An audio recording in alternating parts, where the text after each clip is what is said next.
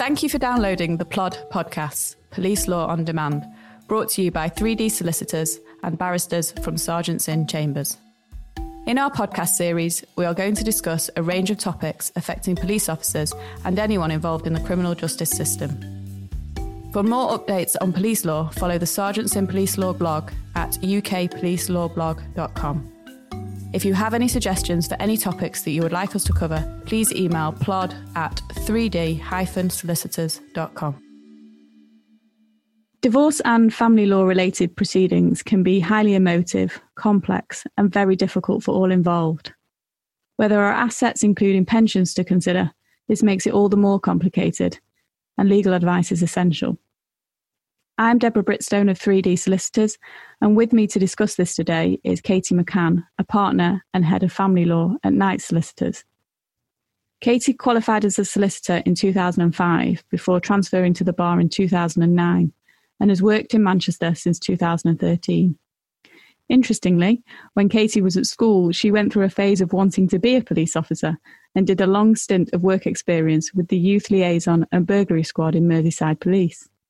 Katie, I understand that you decided life behind the desk might be better for you, hence why you ended up practicing law. Totally. I decided that life on the front line probably wasn't going to be the best for me. And that literally fed into my decision to go and study law at university. Fantastic. Okay, so as we know, unfortunately, in police forces, with the increased levels of stress and difficult antisocial hours, problems in personal relationships and divorce can be a hazard. Especially in these very difficult times that we're currently in, how can a police officer start to make progress on the divorce whilst we're still coming slowly out of lockdown and the courts are struggling under the pressure? Since lockdown started to happen, the legal profession has had to drastically change, I would say. And very quickly after we went into lockdown, all lawyers, certainly all lawyers that I know of and work with, started to work remotely.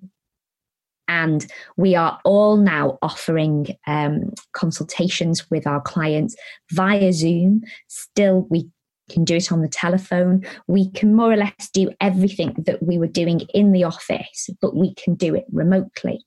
So in terms of accessing a lawyer right now, it's actually no more difficult than it would be if things were completely normal. And in fact, in some ways, it's easier because you don't need to travel into an office and we can do things by Zoom. So that's the first thing. Other things that we are recommending to clients at the moment, and certainly that we were recommending to clients during the first part of lockdown, was that go ahead, start gathering all of your information. So information about accounts that you might have, investments that you may have, any sorts of assets that you've got, insurance policies, endowment policies, etc., etc. Go ahead and gather all of that information together. We can then very quickly start to talk about strategy, start to talk about what the shape of your financial divorce settlement may look like. So officers can be very, very proactive right now before they even see a lawyer and start getting all of that information together. What we've been doing to progress things at the moment is we've been asking people if they want to go off to mediation. We do that anyway in the normal course of proceedings, but at the moment it's working particularly well. And we work with a few local mediators who are fantastic at dealing with things remotely and via Zoom. And quite a few cases that I have had have settled by using that particular method. So we're helping people to access that. We're also having what are called roundtables meetings via Zoom. And that effectively is where you appear with your lawyer and your spouse appears with their lawyer.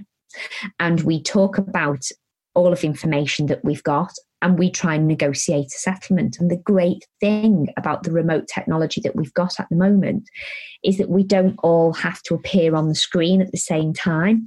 We can have side rooms where if you don't want to see your respective spouse, you can sit in that side room and your lawyer can just visit that virtually, and the lawyers can just speak to each other remotely. It is working fantastically well, and it's something that I think we will bring forward and use as kind of an everyday practice in trying to settle matrimonial finances, because it's that effective. People that are already in court proceedings at the moment, were in court proceedings as we went into lockdown, found that the court system more or less started to grind to a little bit of a halt, because it's quite old-fashioned, for want of a better description, and it has struggled getting itself set up with remote digital technology to deal with hearings.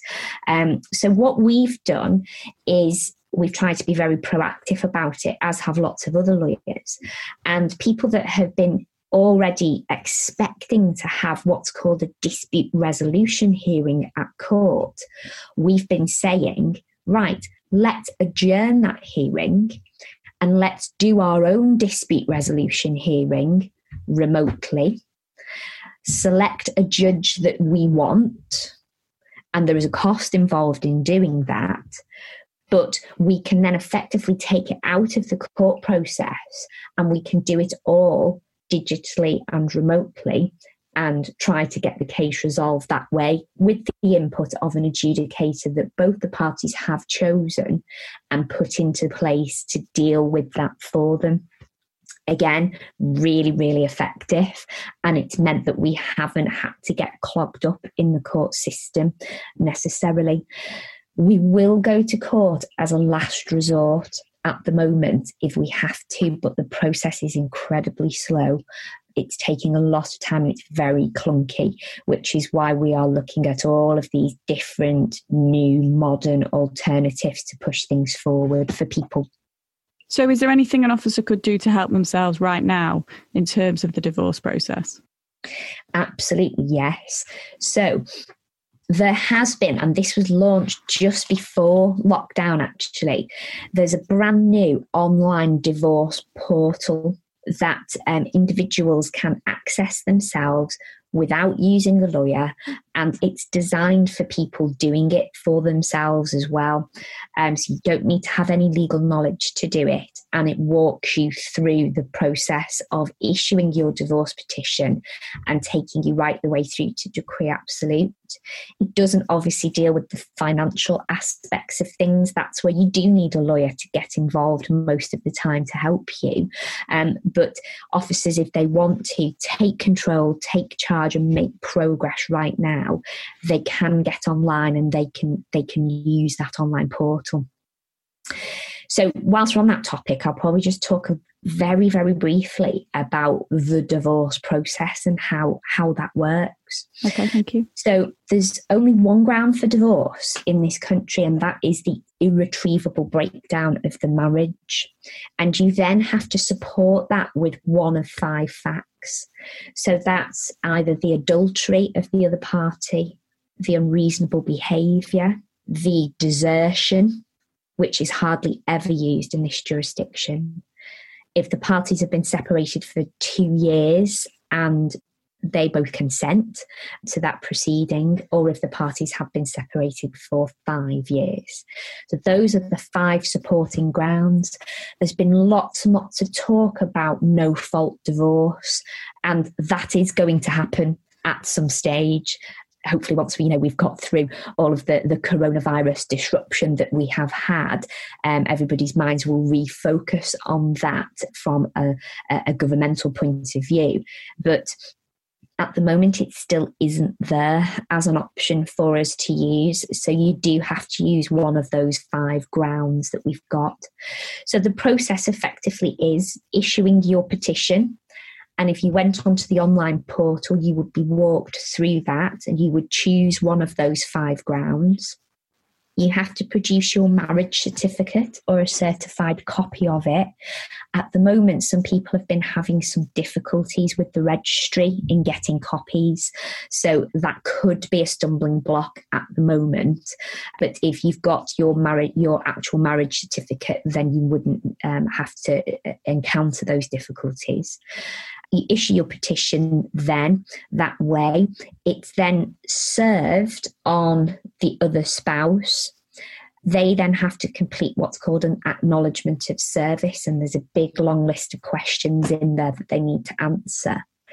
Once you have been notified that that's been dealt with and is back with the court, you then can make your application for your decree nisi, which is the halfway point in the divorce. Once that decree nisi gets pronounced at the court, 6 weeks and a day later, you can apply for your decree absolute. And that effectively is the divorce procedure.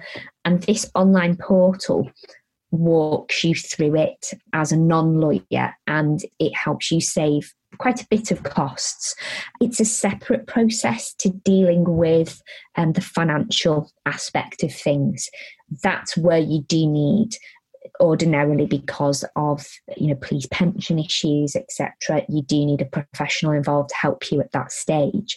But the actual divorce process, which is just the logistics of getting it going, officers can deal with that themselves through this portal, and we're more than happy to help people with that.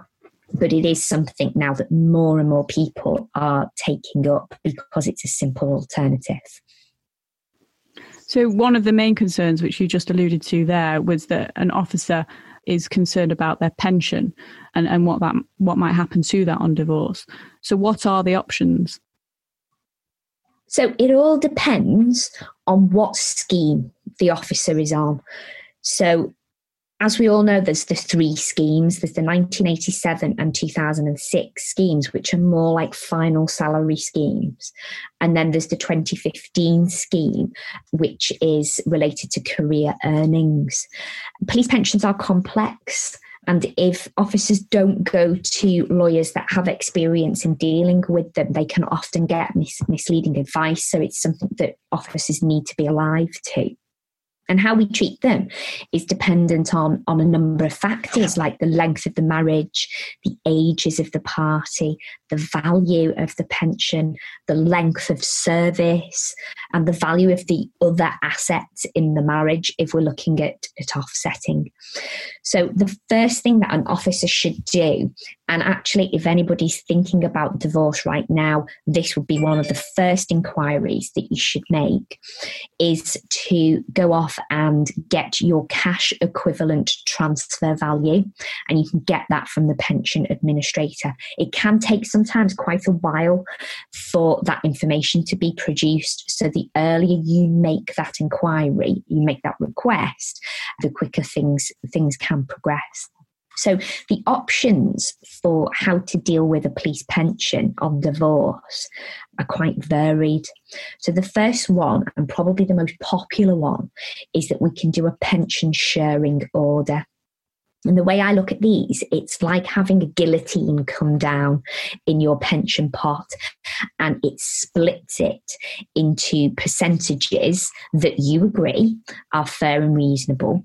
And it means then that your spouse leaves with their own police pension. You can then carry on contributing into your portion of that pot, which has been separated out, and that will remain untouched thereafter.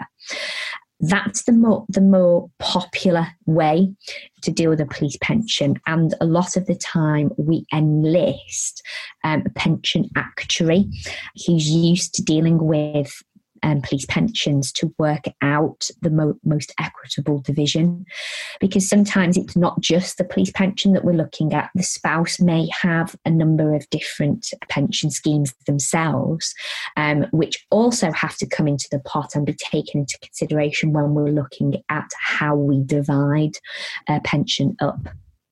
So that's the first option. The second option is deferring a pension share to some point in the future. So this one's quite popular if you've already retired and your pension is already in payment.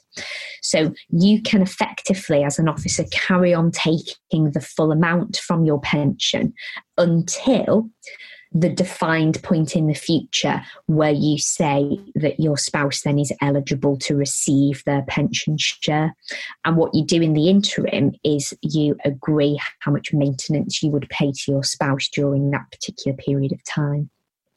The next option is pension offsetting, and this one's probably the second most popular way of dealing with a police pension. And this is where the claim against the police pension is offset against what other capital assets we've got in the marriage. So, for example, it might be that if the police pension is particularly valuable and we don't want that to be touched in any way, that we look at what equity we've got in the house. And it might be that you would need to sacrifice the lion's share of that equity, or maybe even all of it, if that meant that we could preserve the pension in its entirety. It depends on the individual officer, how they view their pension, how valuable they feel it is to them and their future.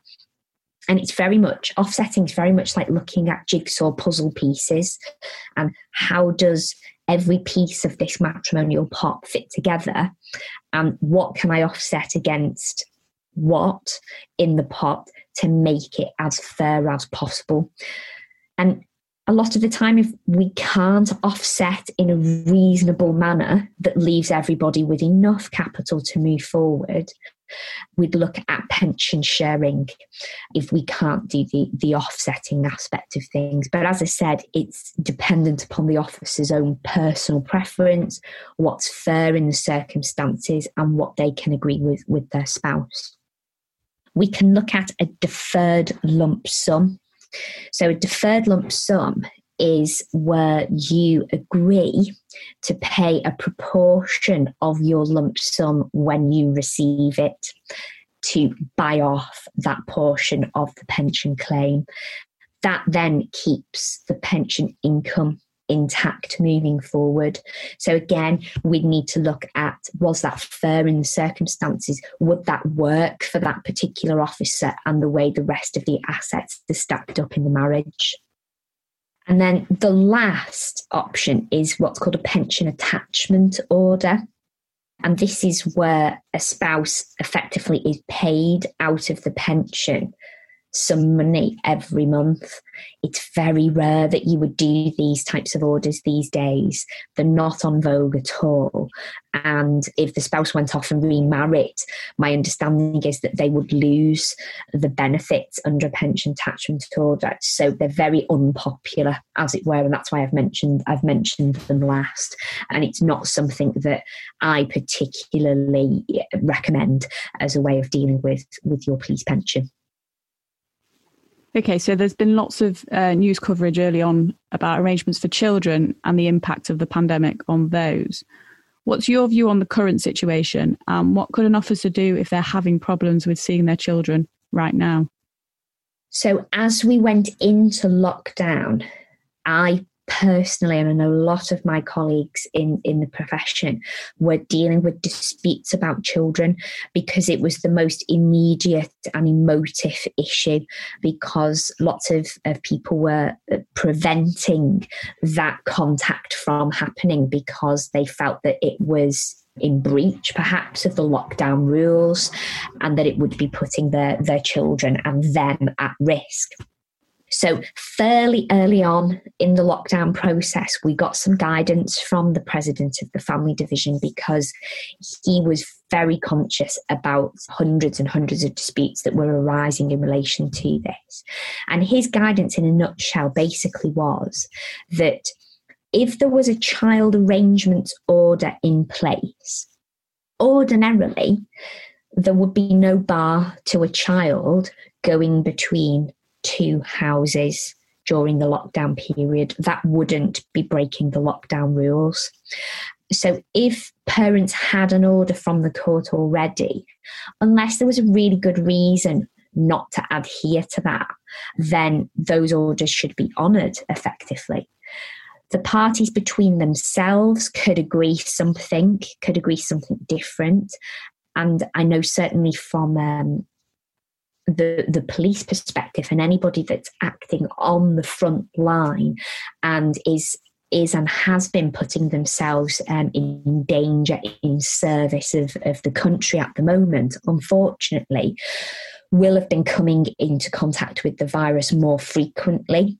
So what some parents have done is they have agreed to limit that direct contact that somebody on the front line might have with their children, but have been promoting lots of indirect contact by FaceTime, by Zoom, lots of phone contact, etc.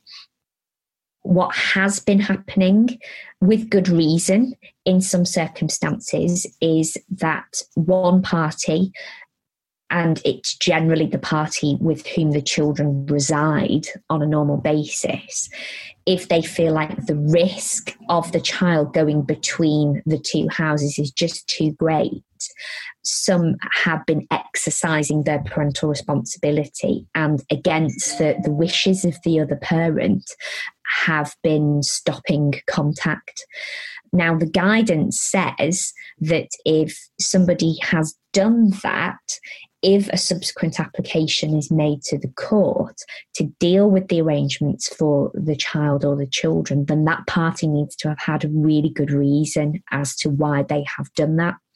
So I would say if an officer is having difficulties at the moment with seeing their children, for any of the reasons I've just set out above, the first thing is to talk to the other parent themselves. Can you agree something with them?